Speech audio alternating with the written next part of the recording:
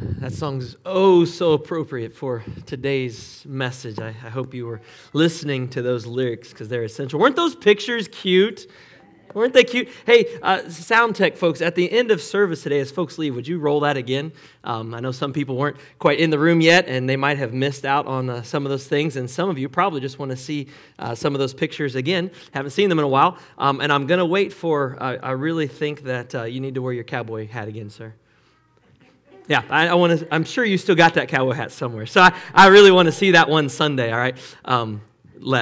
Anyway, I mean, you'll see the picture again at the end if you don't know what I was talking about. It was gorgeous. This is a great morning for a lot of reasons. It's a lot of fun to be here with all of you, obviously, but it's been fun because we've had a few folks come back that haven't been here in quite a while, and we got to speak to them this morning. We've seen them and talked to them on the phone and different things like that, but it's just great to see them back in the house of the Lord, joining the body of believers. There's some old friends here this morning, and there's even some brand new folks here this morning that many of you have never met before. I know I hadn't. So take a moment as you leave service today and go ahead and greet one another like strangers, like you haven't seen each other in years, because Chris and I were talking this morning, in a month from right now was the first Sunday we didn't meet. I think it was March 17th of last year was when the world ended, so to speak. And so it's so nice to see things coming around now and welcoming people back, but even more importantly, welcoming new people in. So important to who we are. And what we need to be about, sharing the love of Christ. And what better way to do that than on a day like Valentine's Day, where we do get to talk about Christ's love for us. It is incredible. So if you're watching this morning and you don't feel like maybe you've ever really experienced that love, maybe this world has treated you terrible, it can happen. And you just, that love just isn't something that you've experienced. And we just pray, as I'll mention later on today, that God will begin revealing himself to you in a way that is irresistible. That is irresistible. There's two things I wanted to bring your attention to in those seat backs. If you haven't, I mentioned this a few weeks ago. I'll mention every once in a while. Fill out one of those Connect cards. Help us update your information. If you're visiting, please let us know who you are, that you're here. It's our easiest way to follow up. And man, we love it when we get these prayer cards in. As things are happening in your life, things that you need prayer for, friends, family members, whoever, things that you know are going on, please share those with us so we can let others know and we can all join you in prayer throughout the course of the week. All right? Let's pray, and then we'll dive into God's word this morning. Father God, what a beautiful morning it was. Yeah, it's cold. It's winter. It's supposed to be. But the sun is shining. The sky was blue. Just a reminder of, even with the bitter cold temperatures, of what's coming, what's in store. It won't be long until those spring flowers begin to bloom. And we all long for those days, and we know that you will bring them. And Father, on a day like today where the world around us celebrates a type of love that is important, absolutely, but it's not the best. It's not the best kind of love. Father, we need to be celebrating your love, your eternal, unconditional love for us, your creation. Father, may we return that love to you this morning. It's in Jesus' name we pray. Amen. I started this off by writing a question. Are you prepared for the battle ahead? And then as I wrote that, I began to question myself and I said, what am I talking about? What battle ahead? We're already in the middle of a war, are we not? Think about it. I really think we are. Is there any way really that we could answer that question though? Are we prepared? How would you ever know? I guess we can start with this one little fact. You're here. You're here, and that is a good thing. You and I are here. We are listening. That's a positive thing. It's a great start because we're listening to the right voice. We're listening to the voice of God, not my voice. Oh, no. We got to take what we hear. We got to take what we read. We got to take what we study, and we got to begin to live those things out. We are trying to take in everything that we can. That's why we're here. But is listening enough? Is that enough? If you're an athlete in training for the season ahead and you attend every single practice and you listen oh so closely to what the coach is telling you, is that enough? Wow, coach, man, thank you so much for that advice. That is wonderful, great advice. But what if you go to practice, you listen closely, but you never actually participate in the drills? You never actually run a sprint. You never actually go to the gym. You never actually step on the court and go through the plays. You listen really close, but are you ready for the game? Well, of course not. Of course not. Are we prepared for battle? Well, in one sense, I can definitely answer this way. No. No, you're not if you're trying to do this life alone. Alone, we will never, ever, ever be prepared for what is in our midst right now. We can only survive with the strength of God on our side. So if you come in today, or you tune in today online, and you leave here today, but you try to face this world alone, you are destined to fail. And we don't want that. So what are we to do? How can we ultimately tell if we are ready? Well, first step, if you belong to God and daily offer your life to Him, then here's the thing, He's got this. He's got you, He's got this, He's in control. Let Him be God and be in control. So then the only way to really ever know is when the fighting begins and the battle starts. When you look around the world, our country, even our very own community, do you see the signs? Do you sense the pressure building up around us? Do you see the ways of man, the policies, the laws, the decisions, the agendas? Are these things in line with the decisions, the teachings of God's Word, or are they drifting farther and farther and farther away? Who or what do you think, this is for you to ponder, is the greatest influencer in the world today? Is it a person? Is it a person that you can identify that the masses seem to be following, or is the influence a little more subtle? Is maybe the greatest influence in the hands of big tech, as we call them today, with those carefully thought out algorithms that can help guide and direct people wherever those people creating those formulas want them to go? And if indeed people decide to choose other platforms, other directions, then those influencers, of course, have a chance to remove the elsewhere until they are the only ones left for us to get information from. Now, before you get too hard on them, would you also remember with me that you and I have the power to pray for those individuals making those decisions, and that God can change their heart? Don't believe me? Daniel turned 2 entire kingdoms, their kings, to the throne of God to confess that He alone is God and the most powerful God on earth. If one man could do that, what could millions and millions of believers praying for those tech leaders do? And what could those platforms be used for good? Yes, it could happen. We could persuade them in God's direction. Don't give up on that. Hope is not lost if you're in Christ. How about you? Who or what is influencing you? Is it a media thing? Are you a media person? Do you follow the headlines? Is that where you get your information? Is it a political figure that you might be following? Is there a person in the world of healthcare in this world that's been influencing all of your thoughts, all of your actions, your behaviors during this pandemic? Maybe it's a family member. Or maybe you take the exact opposite approach. Maybe it's someone that you actually rebel against. Yeah, everything they tell you to do, you do the opposite. Kind of like a teenager. That could happen. It absolutely could happen. In other words, the reality is, who are you listening to? Focus on your life. Think of who or what it is that most influences you, and then evaluate. Does that person, does that company, does that organization, do they base their opinions, their advice, their decisions, their instructions, their actions first upon the ways of God or upon the ways of man? Now, many of you might have been around long enough to claim that there used to be people in companies that were really doing what was best for others. And maybe they were. It's possible. There might still be a few companies and businesses and people out there that are working as hard as they can to align their thoughts, their practices with the ways of God. But who are you listening to? And is that voice preparing you for this battle we're in, or is that voice causing you to doubt or question the ways of God? Does this voice seem to give you hope, or does it make things even worse? Does that influential spirit, and it is a spirit, move you closer to God, or is it beginning to pull you away from His love and His ways?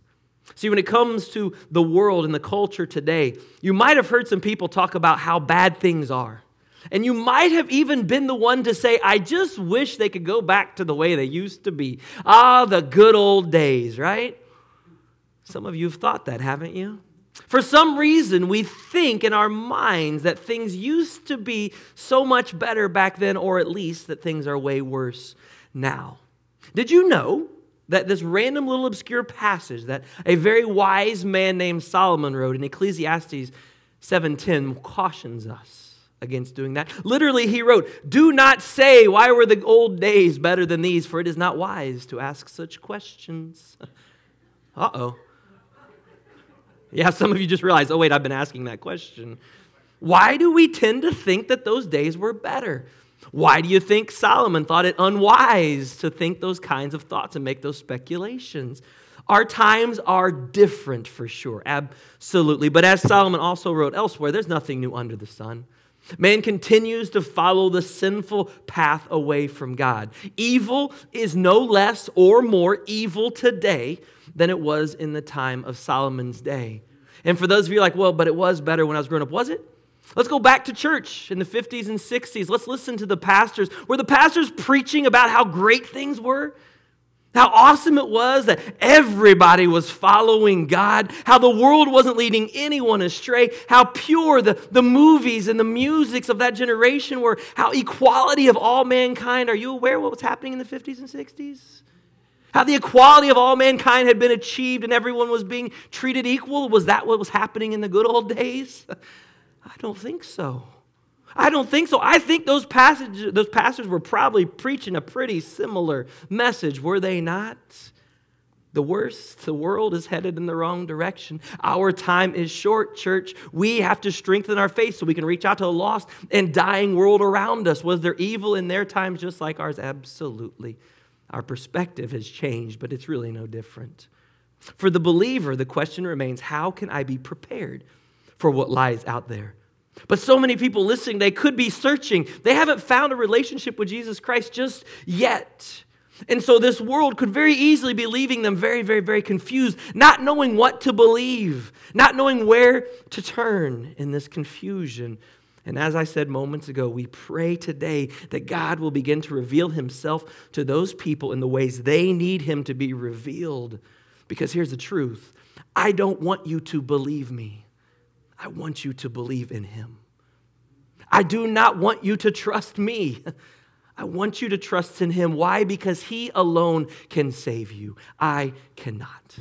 No one in this room can save you, only Jesus Christ. And so in order to begin to trust in God, you got to seek to understand his ways. And that can be hard. This text that we're going to talk about, this idea we're going to talk about to start today, is one of those times that it can be difficult. Because some of the ways of God are so opposite of the ways of man that we just can't understand it. And this reality is one of those. So don't let this be a barrier. If you're looking, if you're confused, if you're doubting even God, don't let this be a barrier between you and God. Seek to understand his ways. As I said last week, ask questions. Don't feel bad about it. Know that you are not alone in your struggle. Even the prophets of old had the same questions, God's own messengers. We're going to turn briefly to an Old Testament prophet that rarely gets referenced. His name was Habakkuk. And we're going to turn to the very beginning of his letter to the people, chapter 1, verse 12. He said this, Lord, are you not from everlasting? My God, my Holy One, you will never die. You, Lord, have appointed them to execute judgment. You, my rock, have ordained them to punish. Your eyes are too pure to look on evil, though, God. You cannot tolerate wrongdoing. Why? Why do you tolerate the treacherous? Why are you silent while the wicked swallow up those more righteous than themselves? The prophet Habakkuk is pleading with God, asking the same questions people do today. God, it is not fair. Why do you allow these things to happen? You or I look at it, hey, you know what? If I was in control, then punishment, discipline would always start with the evildoers, right? But that's not God's way, is it? That's not how God works. You see, the love of God starts at home with his people. I want to share a story with you. It's a bit humorous. It's not my story. It never happened. But you can only tell it from the first person, so bear with me on that. Out to dinner one evening, we noticed the kids getting a little rowdy across the way. They were throwing food, being stupid, not being grateful, not enjoying things, causing problems. You know how kids would do, fight with one another. It was a crazy, crazy evening. So we decided they were being disrespectful enough. We grabbed them, took them outside, helped them with a little instruction to the seat of learning, if you know what I mean by that. Wouldn't you know, we informed them that they were done eating for the evening and that their behavior better be improved. Went back in, noticed a drastic improvement in their behavior and even a little cleaning up. It's amazing how those things work, isn't it, parents? Yeah. We even noticed some of them were picking up some of the trash, some of the mess they'd won. The dad rules had won until until the moment when the police arrived. Yes, they took me outside for some questioning. Eventually took me on a nice ride in a really nice new car that they had. It was a wonderful thing. You see, it turns out, a little piece of information I didn't tell you, the kids, yeah, they weren't ours. And it seems it's not right to discipline other people's children. Before you get upset, let me remind you, A, this was not my story. B, it's completely fictional. And C, if it started to happen, I'm pretty sure my wife would have corrected my course somewhere along the way before that ever got out of hand. Now, don't for a minute think you haven't thought that when you've been out to eat somewhere and you've seen those kids. You know what I'm talking about. Yeah, don't think for a minute you haven't discussed doing just such a thing, right? Here's the reality. What's the point? A father disciplines his own kids, not someone else's. God always begins with his own, from ancient Israel to the modern day Christian. And God uses these moments to prepare for us for the exact moments we're facing in this world. Trials, difficulties, they expose the strength of our faith. They reveal to us whether or not our lives are built on the truths of God's word. These are required courses for life. We can't skip out and take the blow-off course. It's not allowed. It's part of who we are as believers. God uses these hardships to separate, truthfully, the genuine believers from those that are counterfeit. And as we seek to prepare for what lies ahead, is our faith real or is it fake? Trials are going to expose those weaknesses, but these trials also reinforce our strengths. You see, a fake faith and a genuine faith can look a whole lot alike on the outside. So we have to examine ourselves and our faith to prepare for this moment in which we live. You see, fake faith gets beaten down, broken, but never gets back up, while genuine faith withstands that exact same trial. Now, we might struggle absolutely to get back up to our feet. As a matter of fact, there's a good chance that in that struggle, we might get up and be a little bit disoriented, a little bit weak. But with the help of God and our faith, we arise throughout whatever that hardship is that exists. There's an incredible passage that we believers will often use. It's well-intentioned to encourage people, and it should be used to encourage people. But the problem is we always take this passage out of context. So that honestly, when we share this with somebody, it's actually more like a well-intentioned lie. Yeah, we're trying to help people, we are, but we're not telling them the truth about what God's word actually says. It goes a little something like this. Don't raise your hand because you've probably all said it. God will never give you more than you can handle.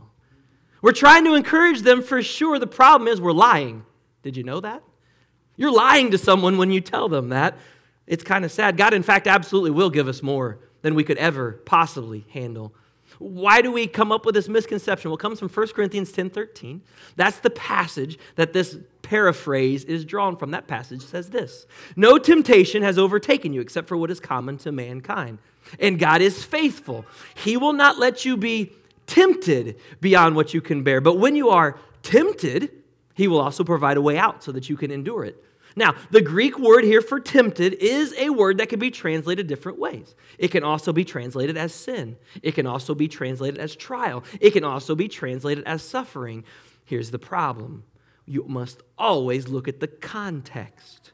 And in this case, context is absolutely everything. Paul is writing specifically talking about the sin life of Israel.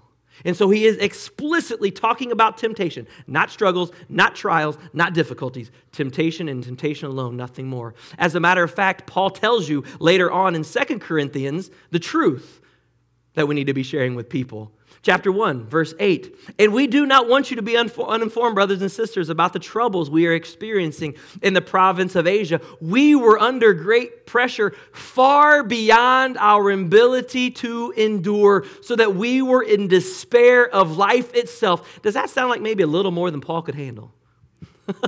Probably so. I think God had given Paul just a little bit more than he could handle. Indeed, we felt that we had received a sentence of death. Why? Well, this happened that we might not rely on ourselves, but on God who raises the dead. You see, God had given Paul and his crew way more than they could ever have handled.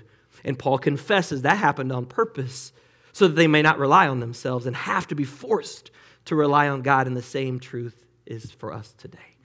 God will never allow a trial to come in your life that is greater than what you can handle with His help. Without His help, you're on your own, and you're destined to fail. So with the rest of this morning, I want to share two different sides to this. Some examples of counterfeit faith, as well as some traits that we have to have in order to survive and then thrive in Babylon, as we're talking about in this series. Jesus shared with us one type of counterfeit faith in a very short parable that He told about two sons. It's from Matthew 21, beginning in verse 28. It goes a little something like this. Dad asked the two boys to go out and work in the vineyard that day. The first son says, "You know what, Dad, I don't really feel like it today. Thanks anyway." He leaves and goes about his merry way. But it says in the parable that later on in the day, that son returned to the vineyard to work. Interesting. The dad had a second son. The second son said, "Oh, Dad, absolutely, I will get right on that." I'm sure none of you have ever been told that by your kids. And then it never, ever happened. Jesus asked a simple question at the conclusion of the story. Which of the two did what the father wanted? Of course, the crowd would say, well, the first did. And Jesus said, "Yep, you're right. Truly, I tell you, the tax collectors and prostitutes are entering the kingdom of God ahead of you. For John came and showed you the way of righteousness, but you didn't believe him. But the tax collectors and the prostitutes did. And even after you saw this, you did not repent and believe." You see, the tax collectors said, "You know what, Dad, I don't want to listen to you. I'm going to live my own life." But then John came and shared with them a better way, and they began following God. They returned to the vineyard to work. Whereas the religious leaders said, "Oh, God, we got this. We believe in you. We're all in." And John came like, "I don't believe you. I don't know you. I'm doing my own thing. I'm not going to the vineyard to work. I was claiming God, but I didn't really believe." If you have claimed the name of Jesus, now you got to start your journey. You got to get started on your walk. You got to challenge yourself to grow. Your words have to be backed up by action. There's a big difference between those that want to begin a journey and those that actually start the journey. A second form of counterfeit faith comes in the form of high moral standards. Now, don't get me wrong. We absolutely should have high moral, biblical standards that we live by. But here's the problem. We can become so confident in our high moral standards that we rely on those instead of our God for our salvation. It can be really tempting to look around at the world around us and say, well, you know what? At least I'm not as bad as X, Y, and Z. You know, the Jews did the same thing. Well, God, at least we're not as bad as those Samaritans over there. Remember, our goodness is like filthy rags to our God. We're all sinners. We can only be saved by the grace of God. A third type of counterfeit faith that can develop is that of a fast start. You've probably seen this. You might have experienced it. All of a sudden, someone believes and they are on fire for God. And please note that this is possible. And if that person comes with the right humble and hungry heart, then that person can develop into a very deep person of faith. Don't get me wrong, but it's also possible that that new seed is planted in very shallow soil. And that plant grows very, very quickly, but it dies off just as quickly because there's nothing there to sustain it. So it warns us against that. Jesus tells the parable in Matthew chapter 13 of the 4 types of soil. And in the end, only one type of seed that the farmer rejoices over, and that, of course, is the seed that produces a harvest. There's no denying the reality that it can be very, very hard to see the good in life when we are in pain. And you might have even asked the question, God, what good is it? What good is it to follow you if these bad things are going to happen anyway? Understand completely. Well, part of that answer lies in the series we just finished. We were created to worship God. And this worship is not for our own benefit. It is for the glory of God. We should not choose to follow Jesus to obtain some kind of benefit for ourselves. We choose to love and worship because of who He is and because of what He's done for us. We remember that we love Him. Why? Because He first loved us and He gave Himself up for us. On the positive side, these 5 qualities, I'll go very quickly, that we cannot survive, let alone thrive in this world without. The first one is obedience. Obedience. Our model is Jesus, Hebrews 5:8. Son though He was, He learned obedience from what He suffered. Yes, Jesus learned obedience from the suffering that took place in his lifetime. Now, if you're a believer, obedience seems really obvious. If you're a Christian, shouldn't we be obeying Jesus? Shouldn't we be following God's law, right? As our King? When God says jump, my only question should be how high, but here's the thing. We shouldn't ask that question until we're on the way up, because he's the one that's going to take us there anyway. We could never achieve the things God wants us to achieve on our own power. So God says jump, I jump. Then I ask, how high you need me to go, God? Take me there, because I know I can't get there on their own. This is an essential trait of discipleship, that growing process in faith. But here's the thing. This trait is even more essential when you are in battle. When you're under attack, you don't have time to ask questions. You've got to listen to your leader, obey without a pause, without a question. The problem is this. When things go wrong, obedience may not make sense. When it appears too costly, we often start off in our own direction. Sure, we'll obey God, but when it costs me too much, or I don't think it'll work, I'll probably start down my own path. It's really easy to obey when we agree, isn't it? But true obedience comes when we have doubts, when we're confused or we're concerned. Solomon wrote these famous words in Proverbs 3, 5, and 6. He said, trust in the Lord with all of your heart and lean not on your own understanding. In all your ways, acknowledge him, submit to him, and he will make your paths straight. In order to survive, we must also have the right perspective. Perspective is absolutely essential. Many of you are familiar with the phrase, hindsight is, don't say it. Yeah, we got to change that phrase, don't we? Yeah, it's 2020, anyway, we can't say that anymore. We got to come up with something better, but it is true. Most people, not everyone, most people seem to understand things better on the backside of life events, don't we? A trial might have been really hard, but in the end, we figure out why, and it was indeed worth it. The Apostle Paul is this great example of this. The punishments, the beatings, the trials that he endured are beyond anything I could ever even imagine. And I know there's no way I could ever survive, at least for sure not on my own. But the perspective that Paul gained in life led him to the point that there was absolutely nothing that the enemy could throw at him that he wasn't prepared for. Now, Paul's example, extreme, absolutely, but it is very helpful as we look at our own lives.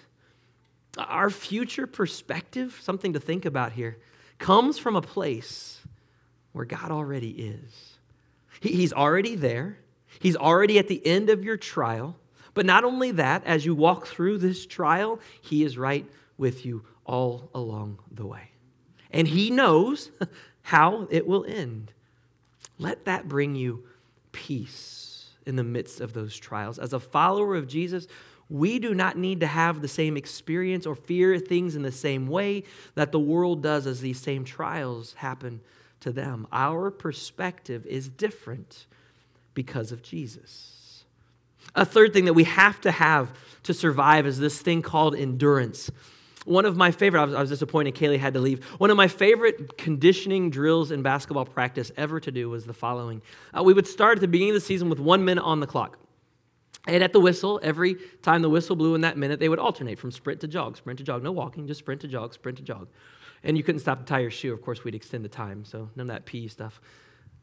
We would do that. It would be great. And then we gradually increase the time from 1 minute all the way eventually up to 8 minutes.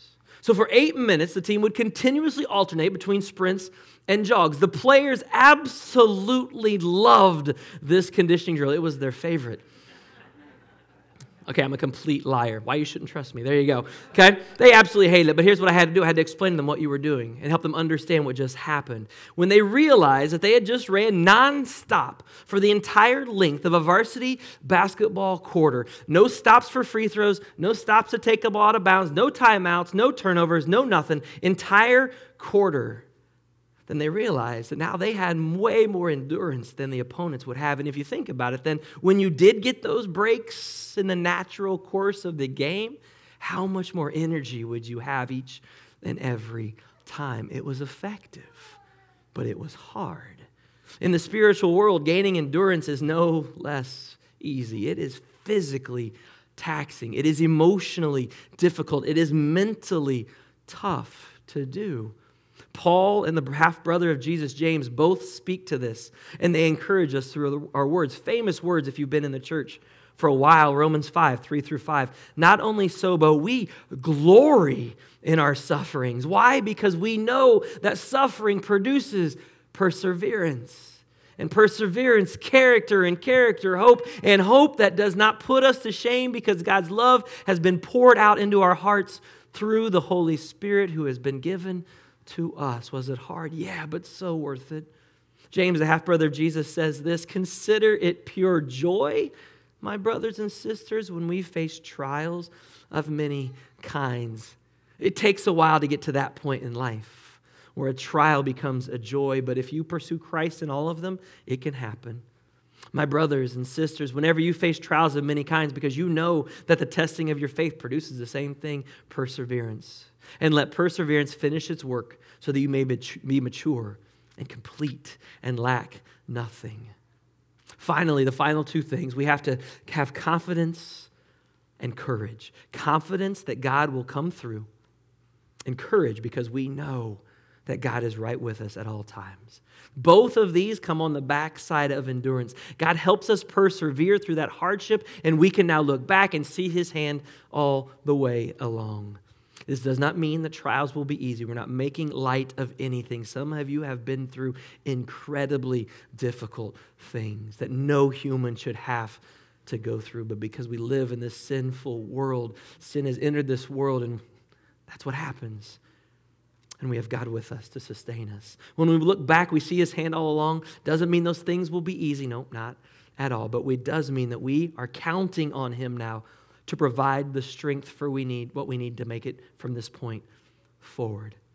And in the coming weeks, what we're going to show you is with Daniel and a few of his friends, that they were confident that God would prevail. They were absolutely confident that God would prevail in each of those instances. So much so that there's even a scene where they confess the reality that, you know what? God might not give us the desires of our heart. He may not give us the desired outcome that we are longing for. But even if He doesn't, that's okay. We still choose Him. We're not going to deny Him no matter what. They know that God is in control. They are confident that God will save him, but they have courage to face the reality that He might not. Either way, their faith is in God, not in the outcome.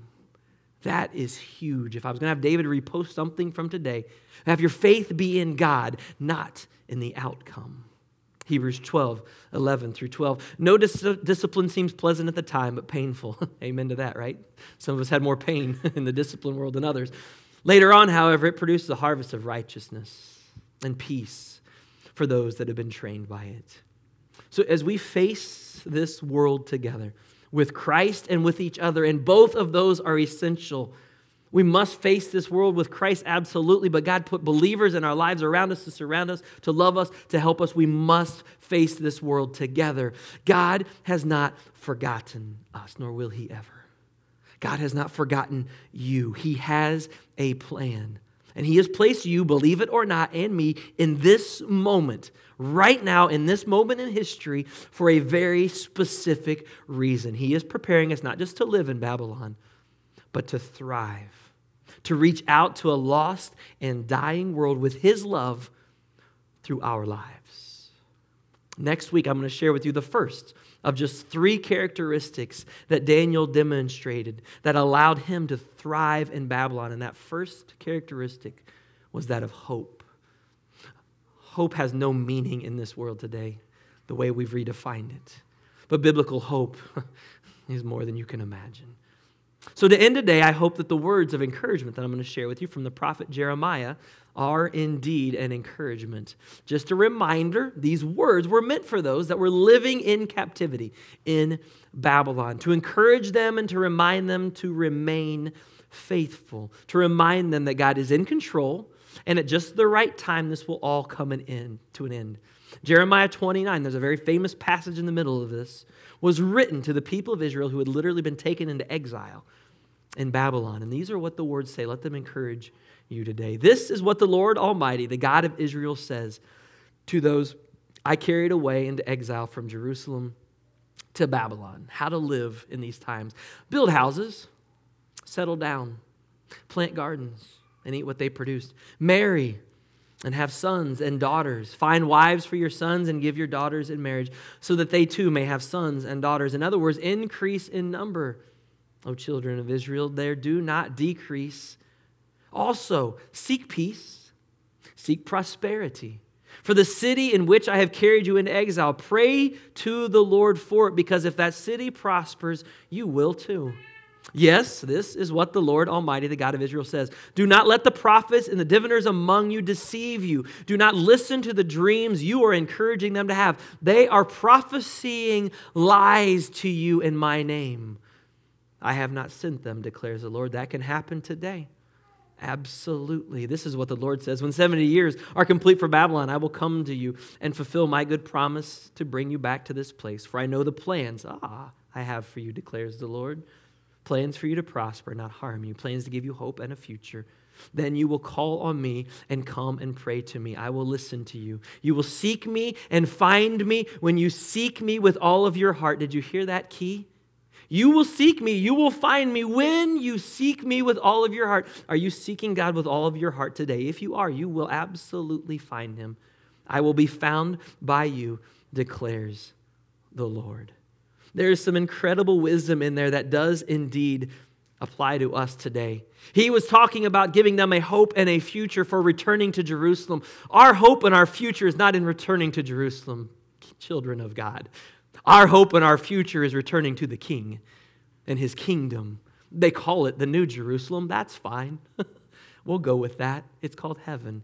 And that is what our hope is in today. If you're a believer, then let your faith be renewed as we study how to thrive in these situations. If you are not yet a believer, then never let a moment pass by where now God has been planted in your brain. The Spirit is in you right now, and it's telling you, hey, you really need to think about this. This world's chaotic. It's confusing. It's hard to understand, but I've got a plan for you if you will just choose to follow me. If that's you, don't ever hesitate. You can reach out to us online right away. You can come forward in service. You can stay in your seat after service. We'll come to you and pray with you and begin that journey. Father God, as we come before you this morning in these crazy, crazy times that we live, Father, there really is nothing new under the sun. The reality is evil today is no different than evil was in the times of Abraham. People do everything we can to seek things in the opposite direction of you. And what do? You stay right with us all the way. You never leave us. You never forsake us. You never abandon us. You never lose hope in us. You're always right there. So at a moment's notice, no matter how far we feel we've gone, you are right there when we turn around. Father, we know there's always people listening that find themselves distant from God. We just pray that they'll look right beside them because you're right there. Look right in front of them because they're right there. Right behind them because you're right there. And that they will once again discover you. And Father, if we live right now and we are a believer, but this world is truly testing our faith, we don't understand what's going on. We feel like we're alone. We're isolated in this place. Father, we're just echoing the words of the prophets. We're no different. They had the same questions, and you would provide the exact same answers. You are here now in this place with them. And you alone will provide what we need to not just make it through, but Father, to thrive and show others your love. Let us be about doing that in this world. In Jesus' name we pray.